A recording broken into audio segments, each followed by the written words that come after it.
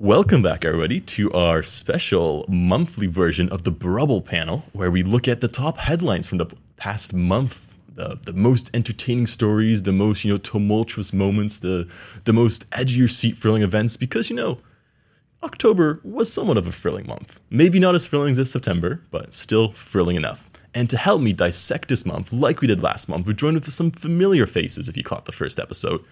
Let's go around the table and introduce ourselves. Let's start you, Julien. You are closest to the camera, I suppose. Cool. Hi, everyone. My name is Julien Hoez. I'm a member of Renaissance, the French governing party of Emmanuel Macron, if I should add. And I'm also a political analyst and a geopolitical analyst who works across the EU and the wider world. And you might recognize him from his recent attacks on Scholz, right? Yeah, I had some very big things to say about him on Al Jazeera yesterday. So we'll see if that plays out today. So a little teaser for us to get into it. To go to a more humble man, I would say. Or is that too insulting, Zhao? No, it's perfect. I think Depends to whom. Yes, it suits perfectly. Greetings to you all, guys. Again, to my fellow panelists, and again, to the millions listening from home. My name is João Pontes. I'm a policy assistant at DG GROW, European Commission, and I'm currently dealing with the Recovery and Resilience Facility and with the European semester. I'm just really hyped for our discussion today. Are you as hyped as Zhao, Nico? I would say I'm even more hyped. Oof. Start with the showing off the commission superiority here, that org chart. Just a bit. So to add on Joao, my name is Nikos Theodosiadis. I'm from Greece. I work at the European Commission in the Secretariat General in the unit that prepares the briefings for the President and the Vice Presidents. I work pretty much on almost all policy topics. At least I should be prepared to prepare briefings on all policy topics. But I also specialize in Greece and Cyprus within our unit. So that's pretty much a short introduction. Yeah, some hot topics, I suppose, in more ways than one. But yeah, I myself, I always forget to introduce myself, but I'm Simon. I am originally Canadian, hence my less European accented voice, but I hold a Dutch passport and I claim Dutch citizenship, so who knows? I work for Microsoft, so again, I'm a bit more of the person out, I suppose, here, but I provide some equipment for us to do the podcast, so that's why I'm invited, I suppose. You're hosting, you're the whole reason we're here. So There we go. Well said. And tying back to this month and the topics at the table this month, I mean, quickly around the table, what was the biggest issue this month? Because when I was writing up the script, I was a bit, I resorted it a few times, I changed topics around, but what do we think for each of us was the biggest issue this month? It was quite a complicated, I would say, geopolitical month. There is a lot of things going on in a lot of places. We had the developments, very surprising in China, not so much about Xi Jinping's third term, more in the way that things went down, and just hearing from high-level retired, mostly military officials, that China may try to speed up its geopolitical aggression with certain neighboring countries. The war in Ukraine took into the ugly, but it also shows the desperation, I think, of Russia and the Kremlin specifically, and Putin's regime. And then we also had a lot of developments on energy. Yeah. The EU set out two proposals, one on the 8th, I think, and one on the 16th of October. They're still not set into stone. They're still in, let's say, a little bit, some of them in the roadmap phase, but overall a lot of intertwined developments. And we haven't even touched on the midterms in the US, which are coming. We will give our final predictions as, the funner portion of this podcast towards the end. But I guess from the other two at the other side of the table, biggest issue of the month? Most keen to look at? Most fun to follow? Well, we have a lot of topics to follow. We do. Because as already pointed out, and they are very interesting from every side and perspective. Energy-wise, we already approached last time, and of course the Ukrainian conflict is also pretty much present, but also the initiative, the European political community, which is something that I think we should really discuss, because can it be something for the future, or can it be something that is going to be left to be forgotten? Yeah. And I think we're going to spend quite a nice chunk of time at that towards the middle. So, I mean, if you're watching on YouTube, look at that bookmark if you want to get into the juicy part. But, Julian, any other final thoughts before we jump into Ukraine? I think it was a geopolitically complicated month for the EU. I mean, you have the infighting, obviously, between Germany and France over some geopolitically strange decisions by Germany, who apparently haven't learned from their lessons with Russia. The big power play in China is going to have an impact on how things turn out in Europe, including the change of the main diplomat that was sent. But on top of that, there was all the a very certain speech, which we may or may not touch upon later, and also the EPC, which, in my view, may potentially be something that takes off the European neighborhood policy and replaces it if things keep going. And that is not always a positive for some people looking inwards. No. So I think we're definitely going to have a nice time tackling to the European political community. But just by, geopolitical significance, Ukraine has still been top of mind. And Ukraine still is the thing that we're all following, the biggest issue of this month, undoubtedly. And we've seen some interesting developments. And I mean, I remember waking up one weekday morning and seeing my Twitter explode almost as much as a certain bridge. What do we think the recent events in Ukraine, what do they say about the picture in Ukraine? What do they tell us about the conflict going on there? It has been more symbolic than anything else, at least in my perspective, the blowing up of the bridge, because it doesn't achieve any tactical gain nor any strategical gain. I mean, I would beg to differ there, because it's one of the main supply routes right into Crimea. But the thing is, directly to Crimea, yes, but they can still ferry it, and they can still use the railroad. So they can still, it does not clearly endanger Russian position in the South Theater. That's what I mean. I would disagree. Purely because now, and this is part of the reason why the Russian military command is now pulling back its forces or preparing for a retreat from Kherson in some ways. They're still going to try to fight it out, but this is why they're pulling back a lot. They're not able to adequately supply their forces in Zaporizhia or in Kherson anymore because a lot of it came through Crimea. And now that they can't and they're using pontoon bridges, which are very easy to hit with HIMARS, they are not as that easily to be ready to supply the troops. That's true. But still they can manage. And from the last reports that I've been gathering, they still managed to actually make some part of the bridge operable. Yeah, of course. So that's what I mean. It can be more symbolic than actually a turning point on anything. But they can get small supplies through, like standard supplies, maybe small munitions or anything. But that was the bridge that was transporting all of the heavy armaments, the artillery, the tanks, the APCs, and all this thing. Which is where the problem comes, because Russia's is still losing a lot of equipment on the front line, and that's getting captured and turned around. And if they can't bring enough forward, which is why they're now having to go to Belarus and then around some of the front lines in Ukraine, it complicates things. And it means that their planning has to take a horizon that's maybe an extra week or two long, which is hard to plan for. The 3-day plan? Yeah. Will take a few weeks extra. But I mean, okay, the bridge has two. The operation at the bridge has two aspects to it. Number one, it's very clearly the symbolic effect. Ukraine has been able to hit so deep behind enemy lines, behind what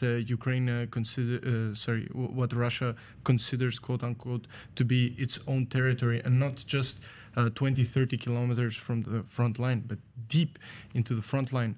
Number one, I think we need to recognize the operational capabilities of the Ukrainian special forces and acknowledge the fact of. I really look forward to reading about all these missions and maybe hopefully read books from Ukrainian officials and people at the front line about these things, because they're truly fascinating from an operational standpoint. But then you also have the more tactical advantage. It did not completely set the bridge out of operation, and insofar I do agree with you, Joao. However, it did take one of the lanes out of commission. It took time to replace the other ones, and it's already adding to the massive bottlenecks, logistical bottlenecks, which have been the major issue of Russia from the beginning of the war. And we're just, what I'm slowly seeing, which is also why we're hearing these reports from Russia, to be very, very clear about the potential use of dirty bombs and so on and so forth, all of which have been discredited internationally and nationally in Ukraine. And you see that Russia is really with its back against the wall, or as we would say in more boxing terms, their backs are against the ropes. They know this, and they're trying to wage a very, very hybrid form of warfare. They have the new Shahid drones that they procured illegally from Tehran, from Iran, which also, in case we needed any more proof of the kind of regime that operates there, it's very, very clear that these are quite clearly drones that have one purpose, to bomb infrastructure, which is overwhelmingly civilian energy infrastructure, unarmed civilians, buildings, and so on and so forth, as we've seen in Kiev and in cities all across Ukraine. They're also pulling out citizens from Kherson, which it's but it's worrying, because they, on one side, they come out and they say, they, as in the Russian regime, that there are reports of dirty bombs and this and that, which obviously is a blatant lie. And then they pull forces from Kherson. There are reports about the possibility of a dam that's protecting the city of Kherson. There are, the Russian regime has not hidden the fact that it possesses nuclear capabilities for fear of saying something worse. And but I ask, is this just a sign of being more desperate? And I think that's the question that is on European minds. Is this a sign of desperation, and where does desperation lead? Exactly.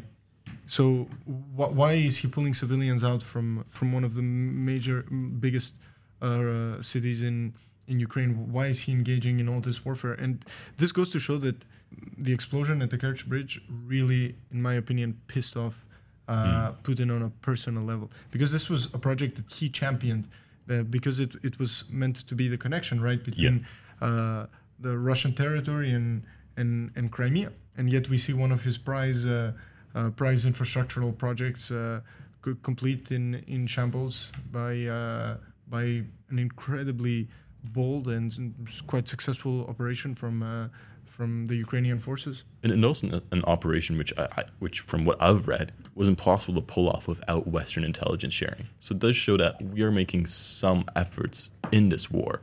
And to kind of wrap up Ukraine, are we doing enough in this war? Should we be doing more? And should we actually be afraid of that desperation that Putin seems to be undergoing? Zhao? Actually, just touch a little bit on the previous topic. Go for it. On the withdrawal for some Russian forces in Kherson, I do not think that they actually have to do with the situation on the bridge. Of course, we all know, it's well known about the Russians' logistical problems since the beginning of the war. That's clear. Of course, having blown the bridge puts a further strain on that, but they can easily resolve that, or at least can find alternatives for that. And on the Kherson withdrawal, first, militarily is very difficult to defend because they have a natural barrier, the Dnieper, and Kherson city is on the western side, so it's on quote-unquote Ukrainian side. So it makes sense from a military point of view to go back. And second, and Nikos touched on that very well, and actually is one of my fears regarding this conflict nowadays, which is the nuclear power plant. That is the water that goes to the power plant comes from the Nova Kakova Dam, so the dam that bridges on that area, and they are fearing that anything could happen there, and of course flood the region and kill around thousands of civilians there, but also the possible implications that it could have on the nuclear power plant of Zaporizhia. And this is the most worrying thing, at least for me. Yeah. Julian, do you expect anything to happen throughout the course of November? Or is it a slow winter? November's going to be where we're going to see a lot of pushes. November and early December, while everybody's trying to consolidate positions ahead of the winter, because when the winter comes, it's going to be very hard. I think the Ukrainians will have slightly less difficulty fighting in the winter than the Russians, because the Russians already have... Their conscripts are not being given any weapons or equipment. They're just being thrown in as meat in the grinder.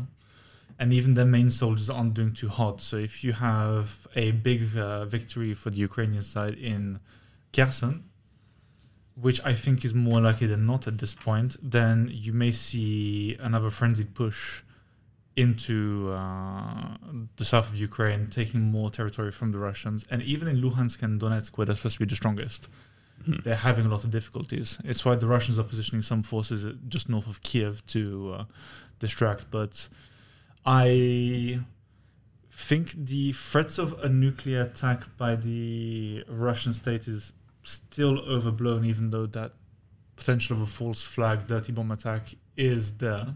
But I would still say that a false flag, dirty bomb attack is still a nuclear attack. Yes, no, but this is what I mean. Aside from that. But going back to the dam issue, there is a big problem where if they're taking an absolute beating out there, then they've already rigged parts of the dam to blow. They've already got quite a lot of explosives rigged up, mines and everything. So if they trigger an explosion, they take out at least, let's say, the top portion of the dam, which will do a lot of damage and cause a lot of flooding. And I think that's more of a threat than a nuclear attack at this point, because they'll see it as the easiest way to do as much damage as possible ahead of the winter. And of course the attacks on critical infrastructure that they have been setting into place, that we can foresee like a very, very difficult winter for the Ukrainians by now. Yeah. And they will have a difficult winter, and I really hope that the EU will pull through, support them in any means necessary.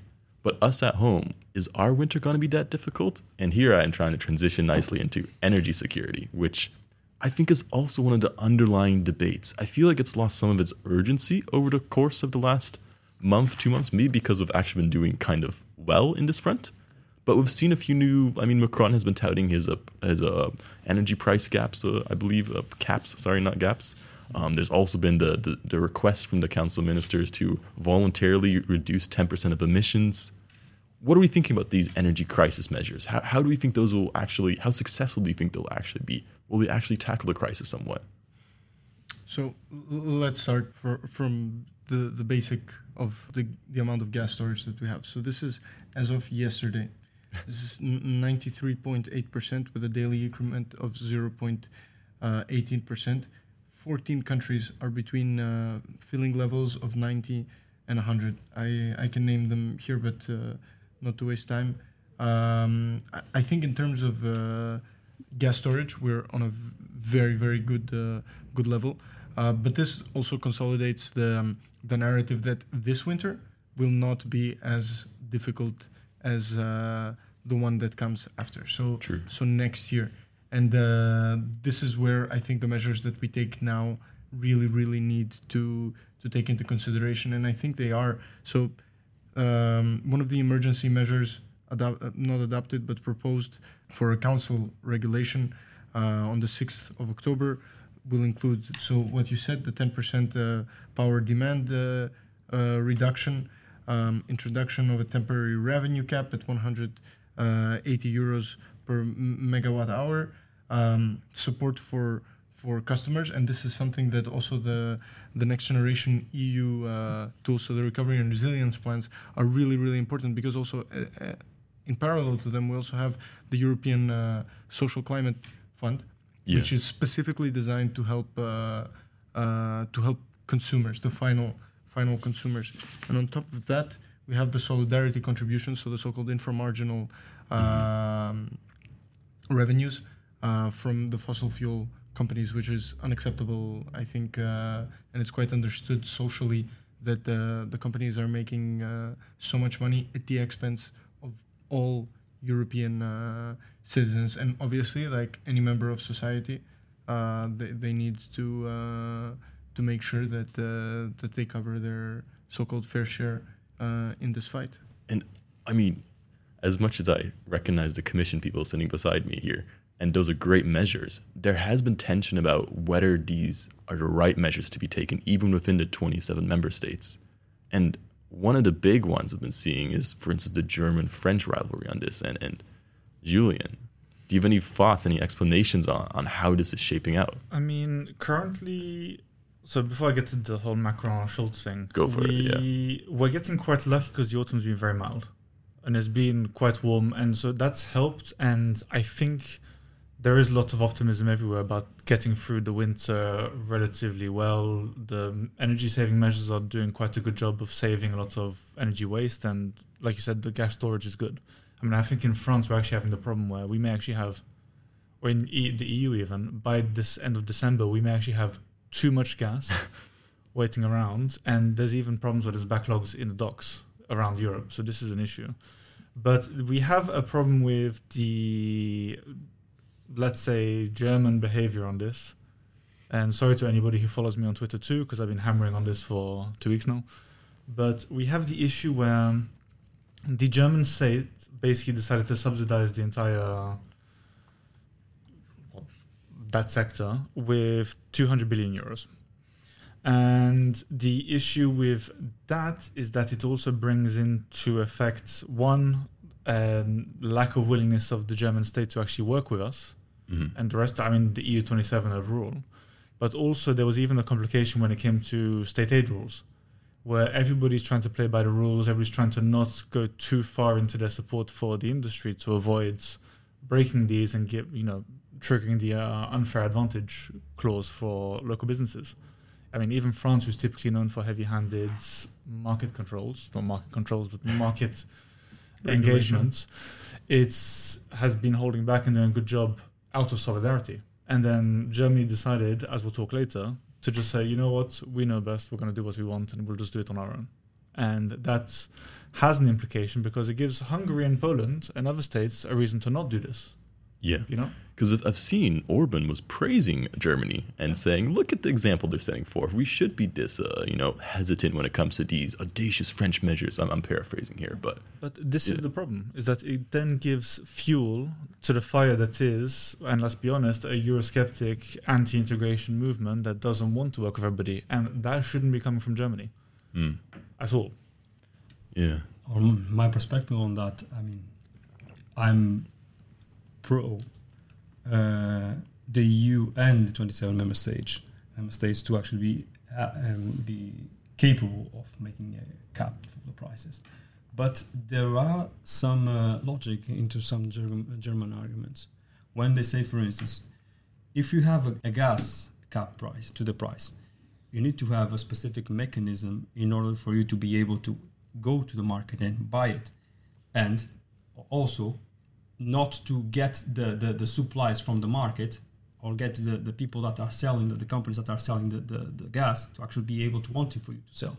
So what they say is, if you have this cap, you need to have both this mechanism for controlling the prices of the market, and also you have to make it compulsory, the saving of energy.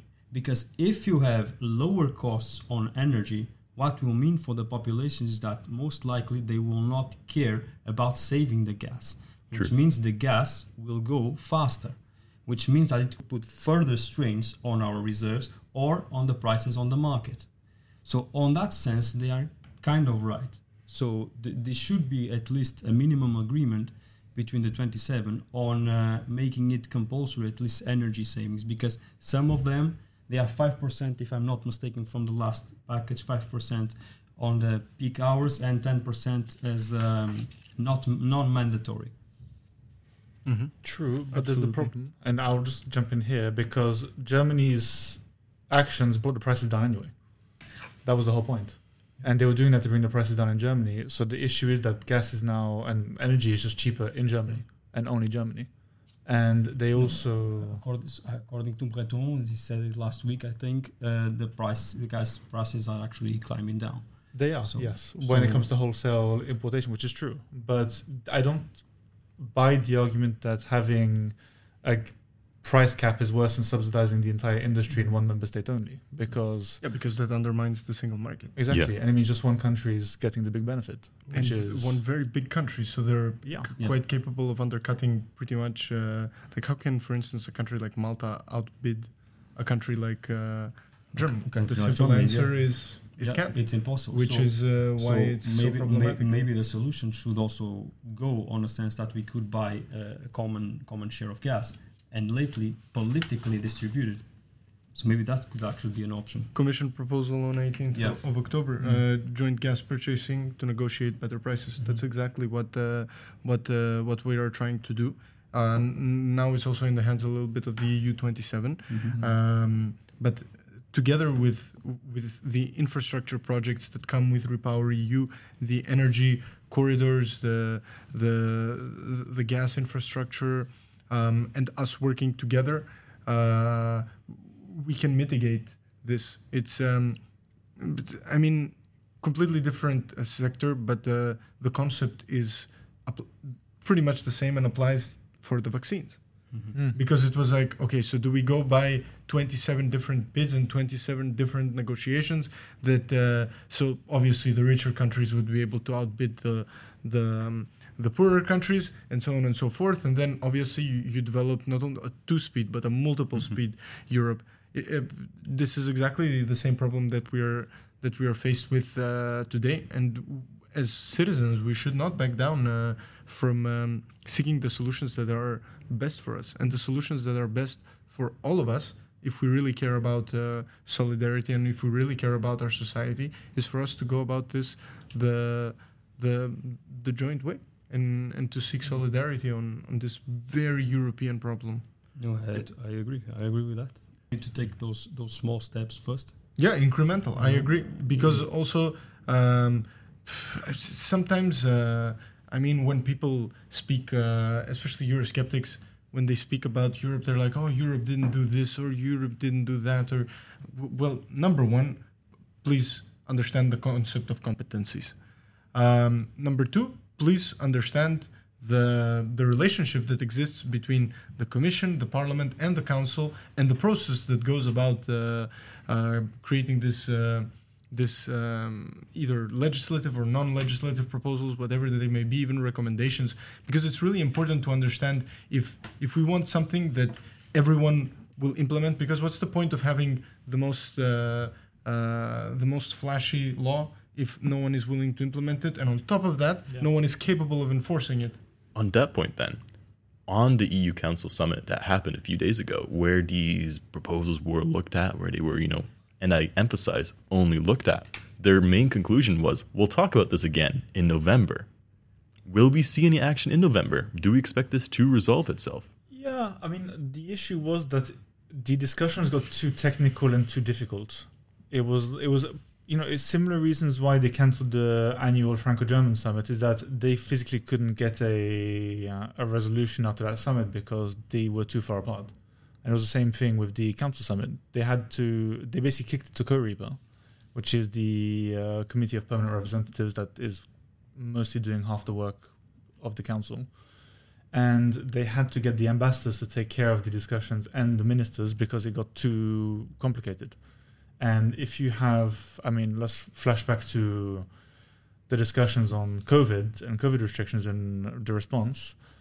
We don't want to have another summit where you've got Orban throwing a tantrum. Mark Rutte comes in with his book on Chopin because he doesn't want to listen to Macron talk with Merkel about how we need a common response, And that was bad for the EU's image. Mm-hmm. And this would have been equally as bad because you would have had the Frugals fighting with the Eurosceptics fighting with the fiscal doves, and it would have been chaotic. And we don't need that kind of distraction right now.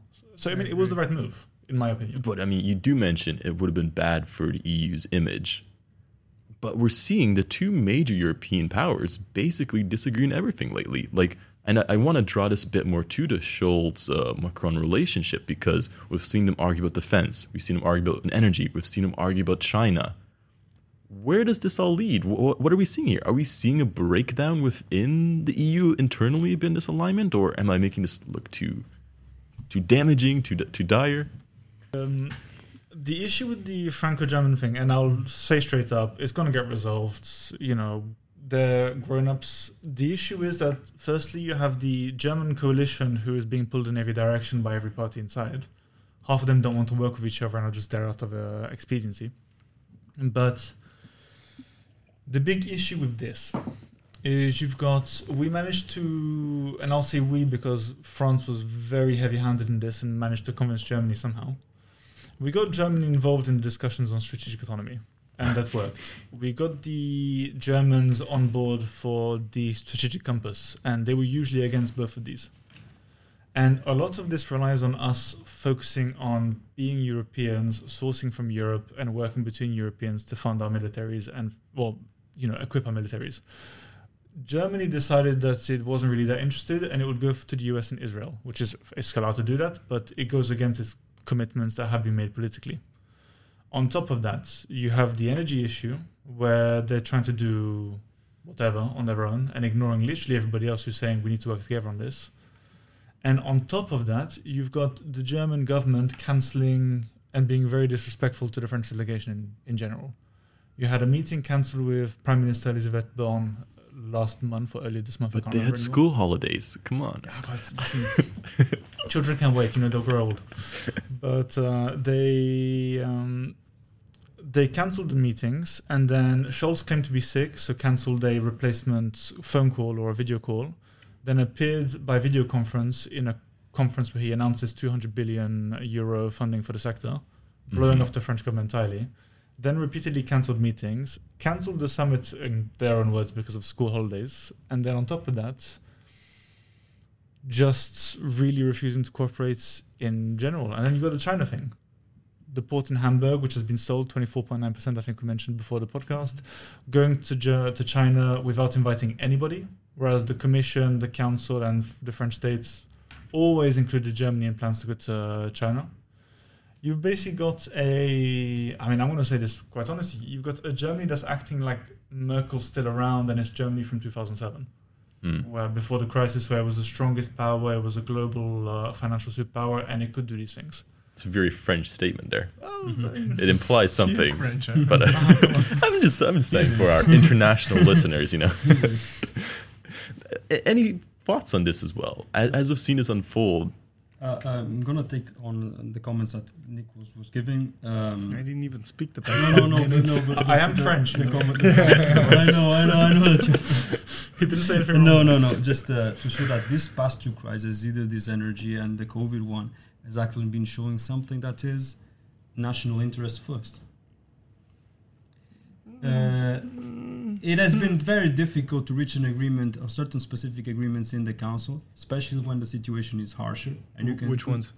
For instance, in the beginning of the COVID crisis, we do not want to get track on that, but everyone was fighting for themselves, was undermining their purchases on medical equipment, was not letting people pass. That's true. And with the energy, is a little bit more what is being discussed here, especially by our fellow Julian, on the German national interest of going on its own. But in a way, it has been shown, at least this past crisis, that Germany power is dwindling a little bit, especially with the military aggression it was noticeable, and now with the energy crisis, that is putting like a further strength on their economy. But it's also a little bit easy to sit on the throne of the French position when for instance, when the Portugal and Spain had this project that it was for MidCat? Yes, the MidCat that was blocked. Okay, and there is an alternative to connect Barcelona to Marseille to export gas, but the main issue is to export for the French. The main issue is to export actually hydrogen, which aligns with the priorities of the EU on greening and energy and stuff like that. But the issue is, since the beginning, Germany was very keen on this project, especially because they could get from other sources the natural gas that they needed. And France knows this. Just to finalize, so not only they undermine this possibility because they don't want gas to be further imported, but for the first time, these days, France is shipping or is sending gas to Germany. So Germany is dependent on gas. Strategic was dependent on Russia, and now is dependent on the other EU partner slash competitor. So France actually really has a leverage on this. So it's very easy to say that, okay, Germans are playing on their own when France is actually trying to dictate all the rules by its own. So 2 points there. So Germany is reliant on France for gas right now, but if I'm not wrong, France is also still relying on Germany quite a lot for extra energy in general. But the one point that I would disagree on when it comes to MidCat, I swear I'm not doing this just because I'm French, I promise. But I read a report that for some reason got buried, and it was in Politico or Euronews or something, I can't remember. But basically what was found out was that MidCat wasn't actually viable. The Barcelona to Marseille thing was more viable because MidCat wouldn't have been operational for 8 years. It would have taken 8 years to get to that point, and the issue, at least from the French side, was getting the energy there as quickly as possible, which is why the Barcelona to Marseille thing was easier, because that could be set up based on existing infrastructure, if I'm not wrong. And the Germans are pushing for this purely because they wanted more internal infrastructure, when in reality it doesn't quite make sense. And there was also a complaint on the French side about the fact that Germany is refusing to keep the nuclear stations open, despite the fact that they're viable for a longer shelf life than they're allowing it to be, purely because of internal coalition politics. And let's also not forget, most of the LNG terminals across Europe aren't being used at maximum capacity. There was no need to create additional pipelines or additional terminals in general, because I think most of them are operating at between 50 and 70%, or actually even lower, 40 to 60 or something. So they already have enough capacity to increase, especially in Germany. At least from where I was standing, even excluding the fact that I'm on the French side, it felt like it was more of a PR stunt to say, look at us, we are actually working with Europe, we're trying to make this thing happen. And let's also not forget, it was initially not supposed to go to Germany, if I'm not wrong. It was supposed to be an Iberian and French initiative to solidify our positions. But I like how we came back to energy on this, though, which is, it just shows how big of an issue this is for Europe going forward. And I think it's something that we need to keep an eye on, at least for the next year or two. It's geopolitically existential. Exactly. And not only energy, also critical raw materials, as we discussed on the last. Yeah, but these are all the backbone of really, really hard power. Yeah. If you look at any great empire in history, the number one most important thing was resource. Yeah. Back then, it was different forms of resource. Sometimes, unfortunately, it was humans as well.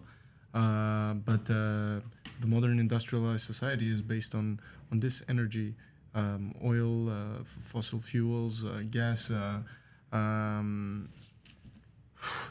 It will take a bit of time for us to readjust, but I think that's the great thing about democracies, that when they do agree, is then they actually have the full-on momentum behind them to implement everything, because they agreed to it.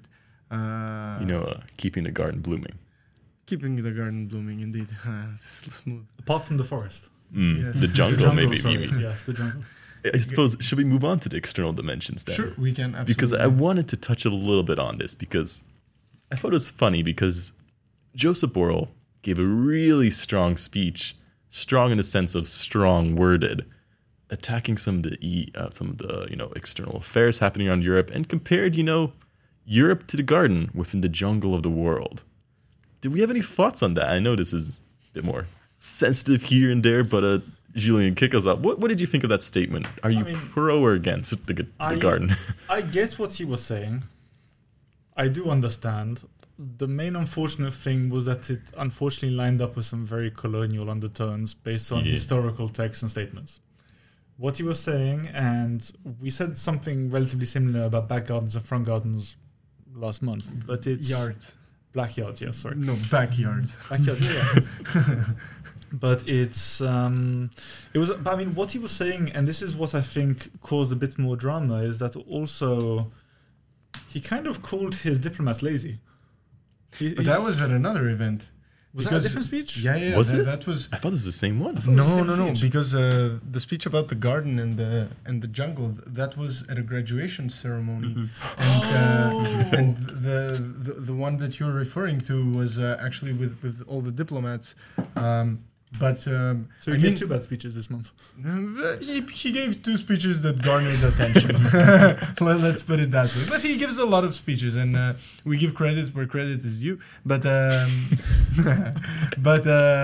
it's all right. For the second point that you made, just the point, not lazy, but he did call out his diplomats because he was right.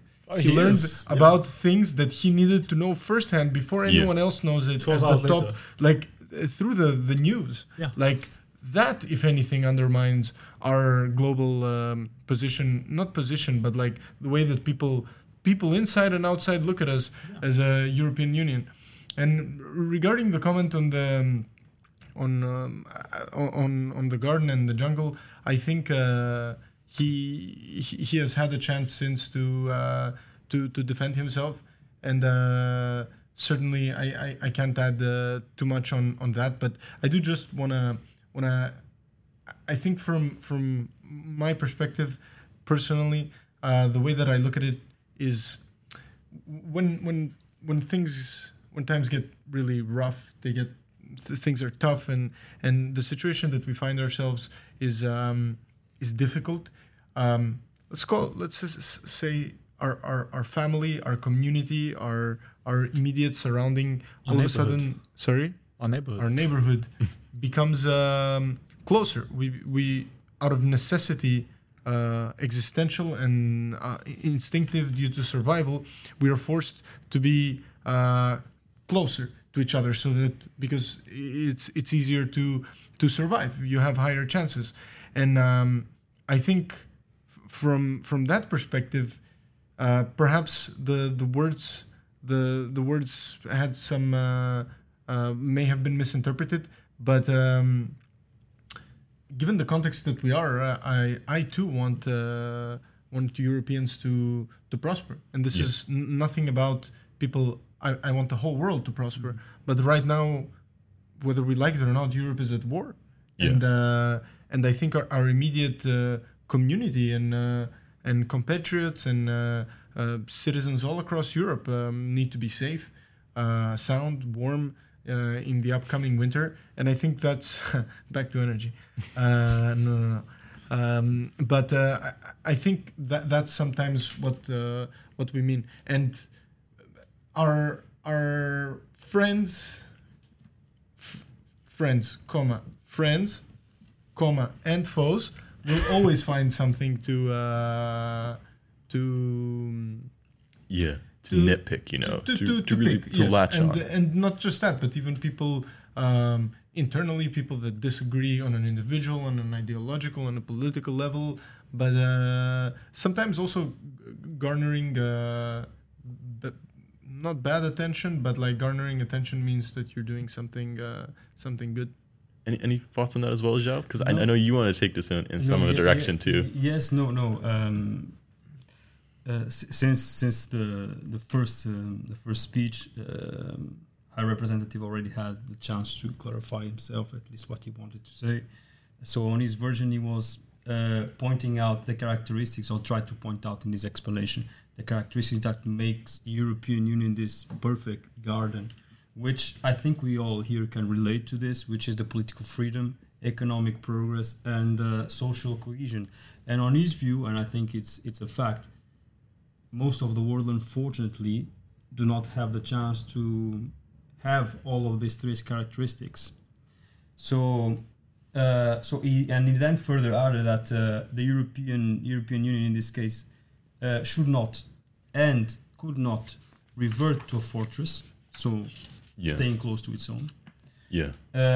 And also that the European Union should not lose its compromise towards the rest of the world. This were its statements. But catching up on the jungle side, because we've only been speaking about the garden. Perhaps this is try to understand this jungle side in our current international order. Perhaps it's rapidly mutating into a multipolar one and potentially displaying a little bit more of its traits of anarchy.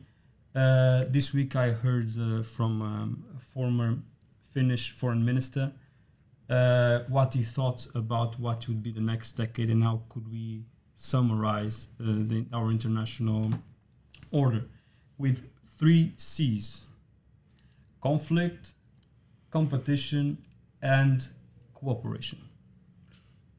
Just anarchy is what states make of it, as a great academic once said. So there's always opportunities and there's always threats and risks, but it's really up to us to make what we will of this. And Europe has in no way hidden its intentions to support the world, especially those countries that are underdeveloped when it comes to food insecurity, when it comes to supporting youth. For instance, very recently DG INPA, the Commission through the work of DG INPA proposed the EU Youth Action Plan, in external action, and we're also doing so much to try to support the food insecurity that, by the way, is 100% a result of Russia's unprovoked and unjustifiable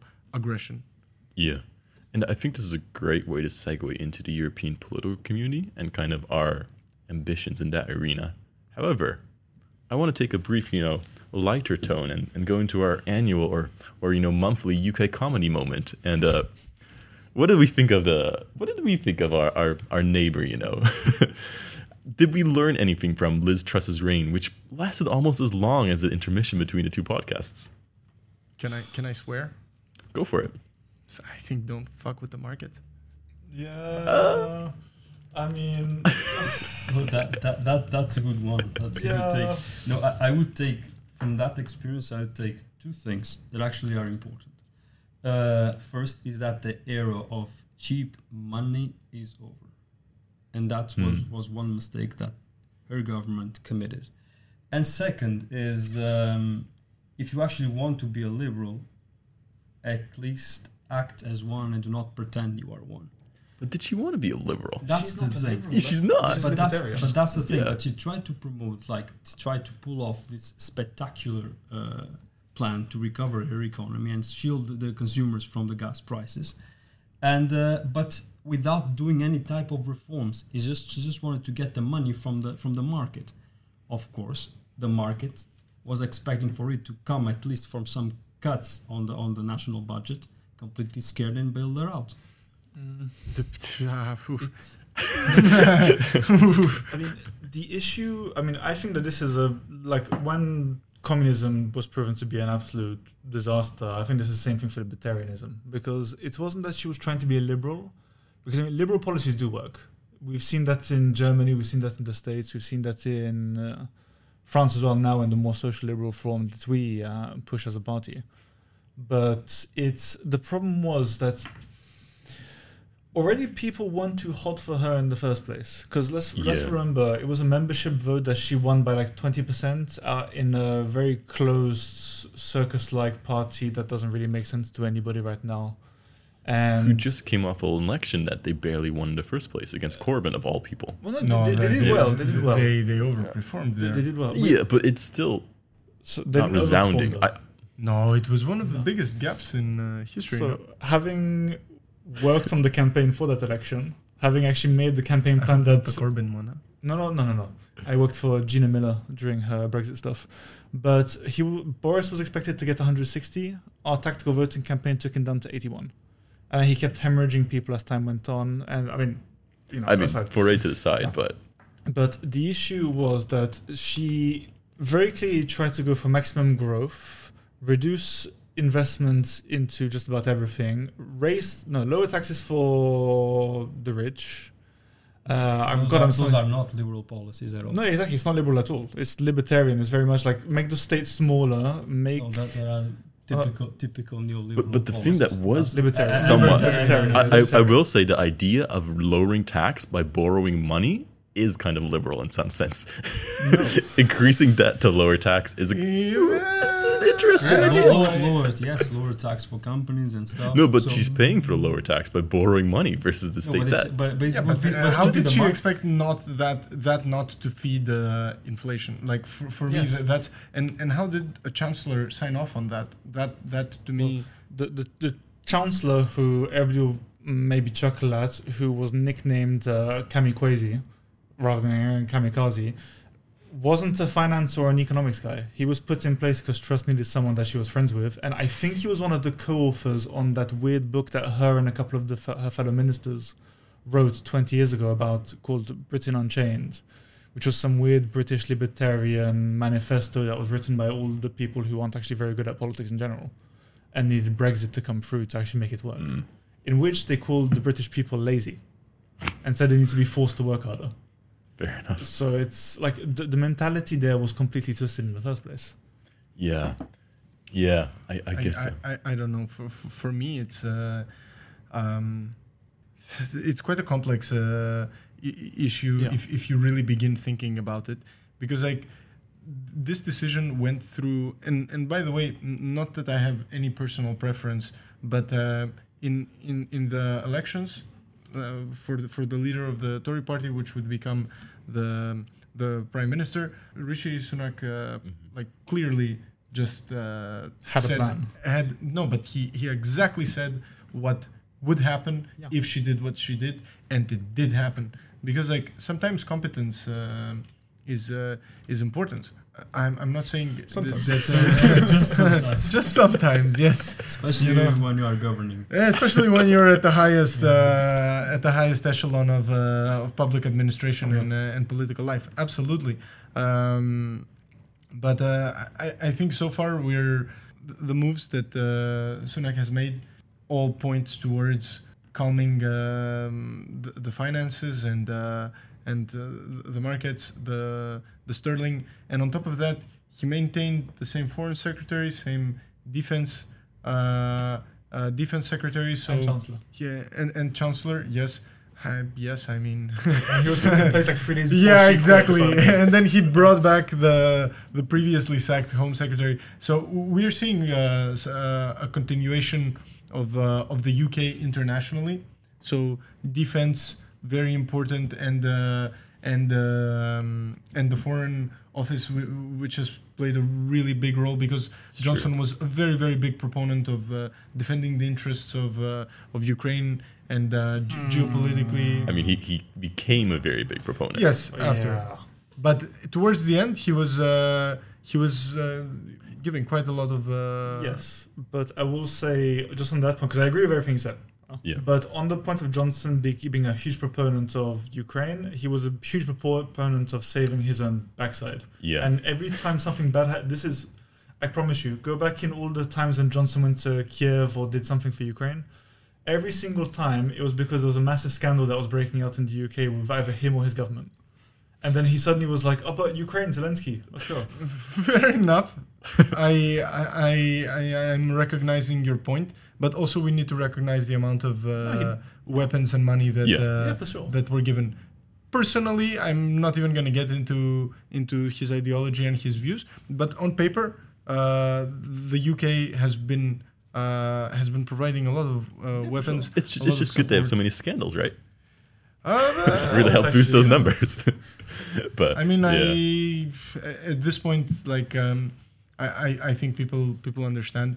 But also, at what point do we begin discussing about the mandate of a government? Well, at which point are we talking about elections for a government that's changed something like, I don't know, 20 times in 7 months, you know? I don't know. That's internal politics, but That's how you push that away. maybe just that we have not been discussing. yes. Should we switch a bit more externally then from our UK comedy moment and talk about something a bit more serious, as these serious people in this serious picture would like to attest to? The European political community, which saw its birth, I suppose, official birth, this month. Can I just make a point that will bridge essentially our previous point to this Please point? do that.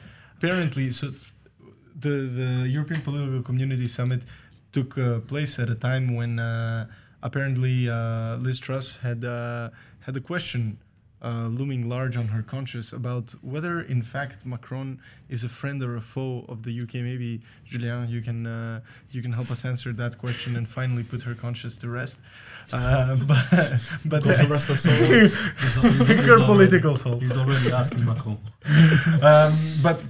So apparently, I read that she was very, very firm on the fact that she didn't want any EU flags at the summit, and she didn't really want high-level European officials, let's say, mingling about at the summit, which is not understandable, at least from my perspective, given that who are we looking at, Julia? You can actually say she stood at the complete opposite side from von der Leyen and, is that Borrel? Yes, and Michel is Michel's just on the left or right, depending on where you are.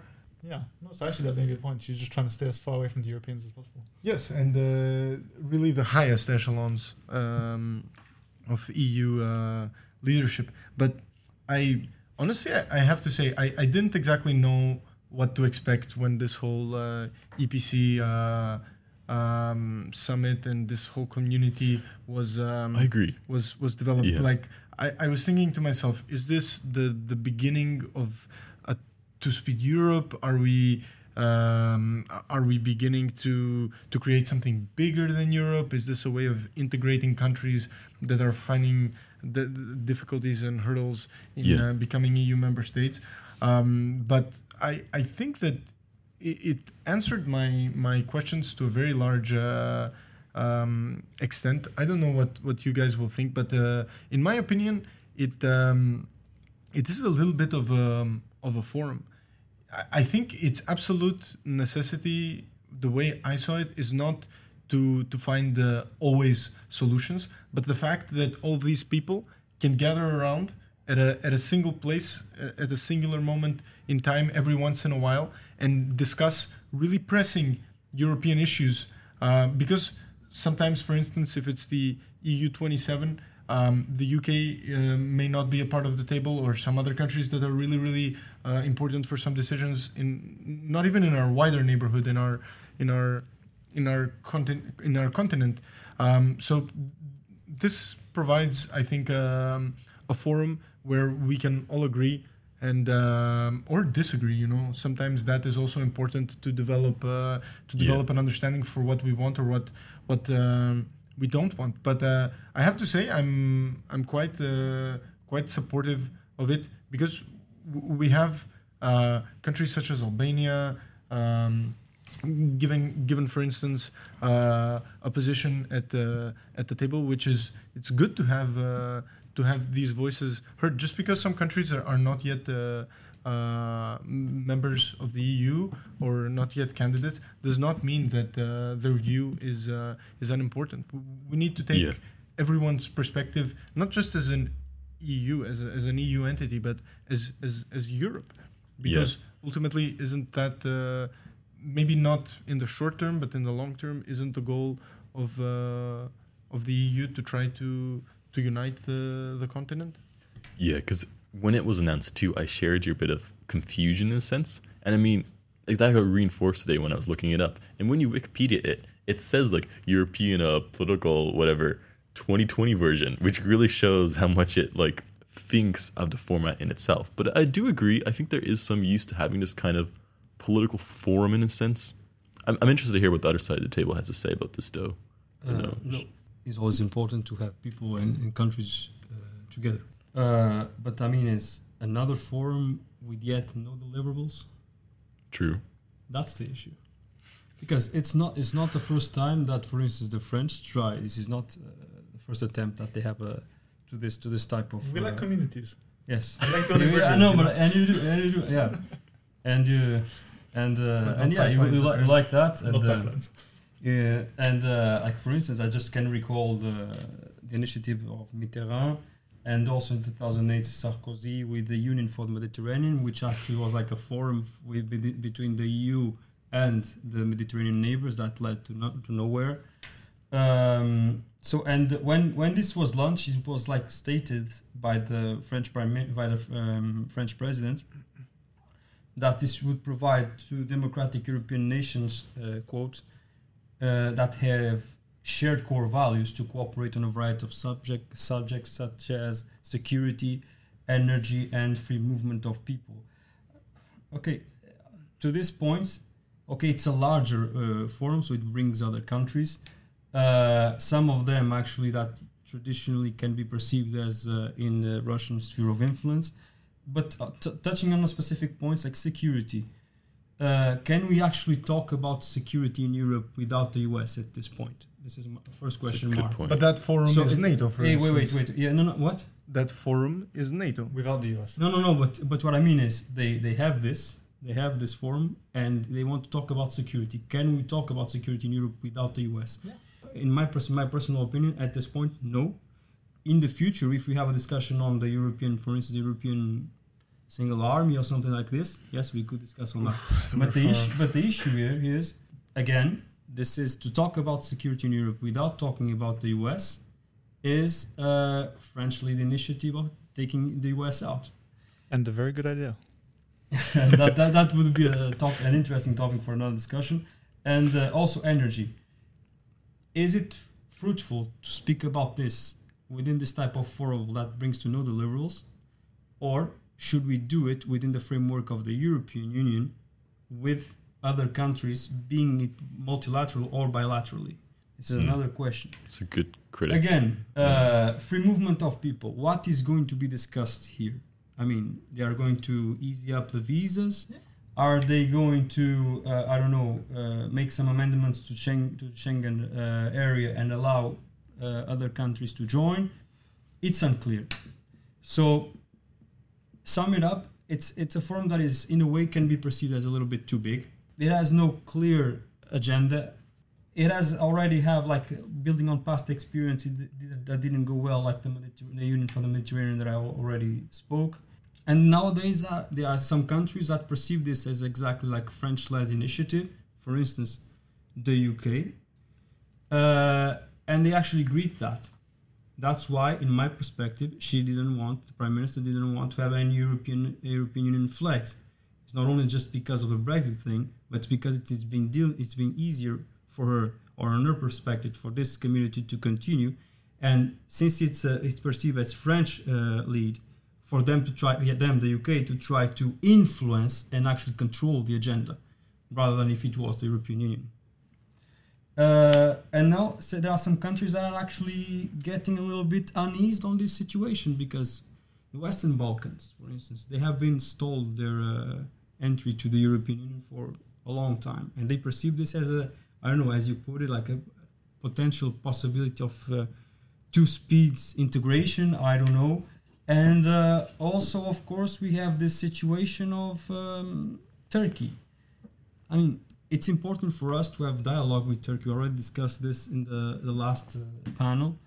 But do we share that much values with Turkey nowadays with the new Ottoman power that has been holding the European Union by ransom? I have to say Greece did question the participation of Turkey I know. in the EPC. Absolutely. I know. But for you guys not to say that I'm just slamming the community, I have one nice takeaway, that is at least he managed to reapproach Armenia and Azerbaijan, in the sense that the two presidents actually met. They weren't present in the same Fair enough. in the same forum. And I think that's one of the Armenia or Azerbaijan. That's one of the things that we forgot about this year as a bloc, I suppose. But Julian, you seemed a bit ready to engage a few times, to say the least.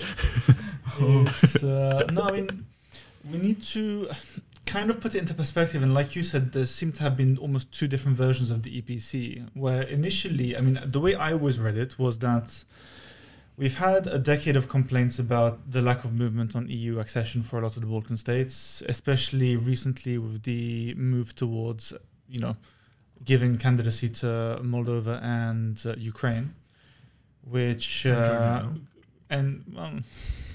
eventually maybe, but it even gave us a few real prime Edi Rama moments over in Albania, where he gave some very fun speeches to just about everybody.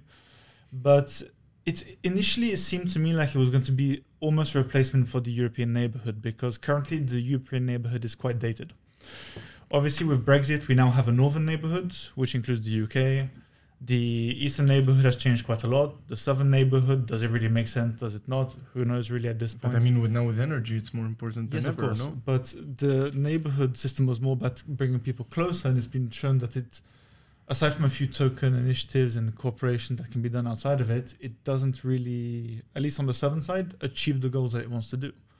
But it then became what seems to me to have been almost a United Nations of Europe summit, where you brought all of these states together to engage in workshops, bilaterals, general meetings, and conversations.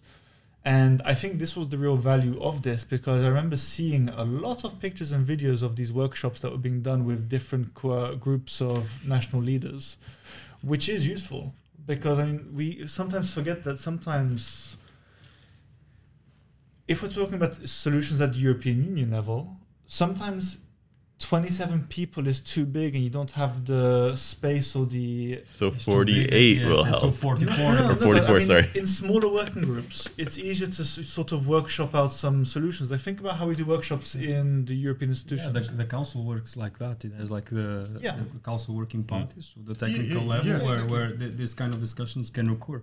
Yeah, and we can get this input from countries who may have a better knowledge of, gas and oil at the source, like the states from the Caucasus. What I mean is, and maybe you pointed out and I agree, maybe the neighborhood policy is a little bit outdated, but shouldn't we be focusing on perhaps reforming it and make it up to date than actually investing on a forum? Nicolas, very quickly, yes. And yes, yes, we need to reform a lot of things that currently may not be functioning to the optimal level of Pareto efficiency within the EU. But at the same time, if you just think about it more from, let's say, a social perspective of leadership, the fact that you have the 44 leaders plus von der Leyen plus Michel, people that deal with the highest echelon of EU legislation, people that are the most influential political individuals in their own respective countries, the fact that they're together in one room, like you said, Armenia and Azerbaijan, it would have been, I think, difficult to get them to I don't know, if Chancellor Scholz or President Macron had said, I'm inviting these two, the leaders of these two countries here to discuss that.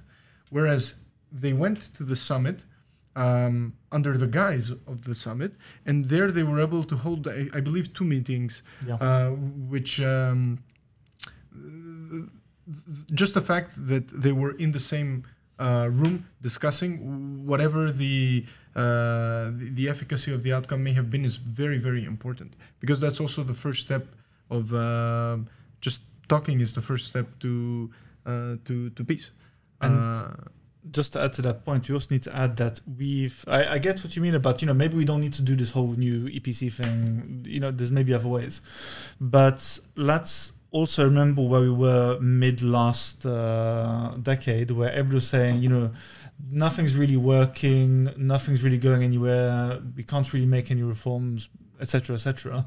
And, again, maybe I'm slightly biased, but we've at least got now actors in von der Leyen, Macron, and at the point Draghi was still around, I think, where they've just gone, look, things aren't working. Okay, let's try a different way. Let's reform the accession process and change the acquis, not the acquis, but the checklist.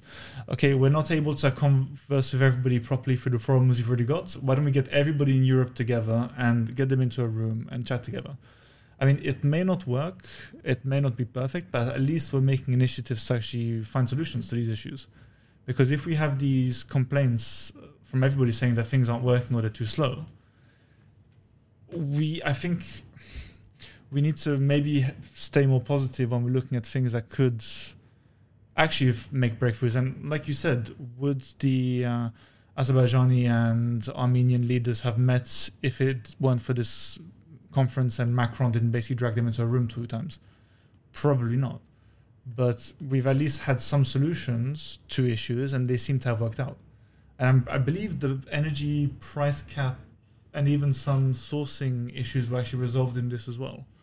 That's optimistic, I suppose. But, I'm not going to comment to that. I think your last point, or your second to last point, is a good way to kind of wrap it up, where at least we're moving in a direction. We're moving forward. We're proposing new things. We're not sitting around and waiting for the world to move around us. We're taking some leadership here and there, to really push forward the European agenda, the European values, the European approach. And I think that is cause for optimism. And I know you've played devil's advocate, Zhao, a few times. I enjoyed that today. And thank you. With the more positive people beside you. And I'm curious to hear, as we wrapped up last time, what's the one word we'd use to describe this month? I can go first. I'd say tense. Because I know it seemed like a month that went by quickly, but I felt like at each moment, there were so many issues which could explode into something bigger. And I feel like it's building up to something, some kind of conclusion or finale, which I don't want to see. But it's going on, it's tense, I suppose. But maybe that's my unprofessional opinion. I would go with tenacity. I think we need to continue on this difficult road and in this difficult context that we're in, and we should not relent. We should continue pushing for solutions on energy. We should continue our 100% support for Ukraine militarily, financially, in humanitarian aid, and so on and so forth. Continue strong transatlantic cooperation and continue standing up for our rights and our values. Absolutely. Tenacious. Can't disagree with that. Can you disagree with that? I would go for geopolitics. Ooh, taking the textbook, I see. Yes, no, because I think every subject that we touch here, it's deeply rooted on geopolitic issues. And for me, at least, it was something that I really liked to comment and to actually have this wonderful panel with me. I think it was really, really interesting. And I think geopolitics are here to stay, and we are going to touch even further on the next month. Good way to wrap that up. Julien, you have the final substantive word. I would say turbulent, honestly, because we've seen a lot of friction internally and externally. We've seen a lot of fighting across the board. And there's been it's been a bumpy month, honestly, internally within the union, with the EPC and the surrounding discussions, with Borrel talking about his garden and the jungle around it, and also just with the internal combating. Like, the whole Germany-France thing has gotten a lot of people very nervous, even though this happens like once every 2 or 3 years, it's like... But it's my first time being in a cycle, so cut me some slack. It happened with France and Italy last year, I believe, as well, where did Macron also went as far as to recall the ambassador? Oh no, it wasn't last year. Italy. This was when Salvini was the premier, I think. Yeah, I recall that this happened. So it happens. Yes. The question is, if it happens often, does it happen over vital interests? I'm trying to wrap up this podcast here, Zhao. I'm sorry. On the next episode. But you finished your thought? Yeah. Okay. Well, I think that means we've also finished this podcast in a sense. Any plans for our longer break coming up, people? Final vacation destination stuff? I'm heading to Lille, making second time in France, which... Second time in France. I don't know how I feel about that. Where was the other place you went? Paris, of course. Original. Pretty much. I'm actually going to my mom's birthplace, to Crete, to help my family pick olives to make olive oil. Nice. Sweet. Very Can anybody nice. beat that? Zhao, no? Very nice. You're sticking No, around? I'm going to stay here in Brussels. Someone needs to take care of the business, right? Someone needs to read the newspaper. We prepare And I the thank you next for session. that, Joao. So, I mean, I'm with Joel on this. I'm just going to be here for the long weekend. Well, we'll all be sure to keep you entertained, and we'll hopefully check back with you next time. I think we're going to plan to do, if we're all still up for it, we'll plan to do the top headlines of 2022 and kind of rank them and see what comes out top, what comes out bottom, and see how that goes. If you listen to the audio versions as well, you might want to check out the midterm review. We didn't touch about it at all here, although I promised it, so more fuel to check out the episode coming up, I think end of this week, end of next week. And yeah, I think it should be pretty neat. So thanks for listening in. Catch you later, and thank you all for the guests as well. So Thank you for having us. Thank you for having us. that wraps it up.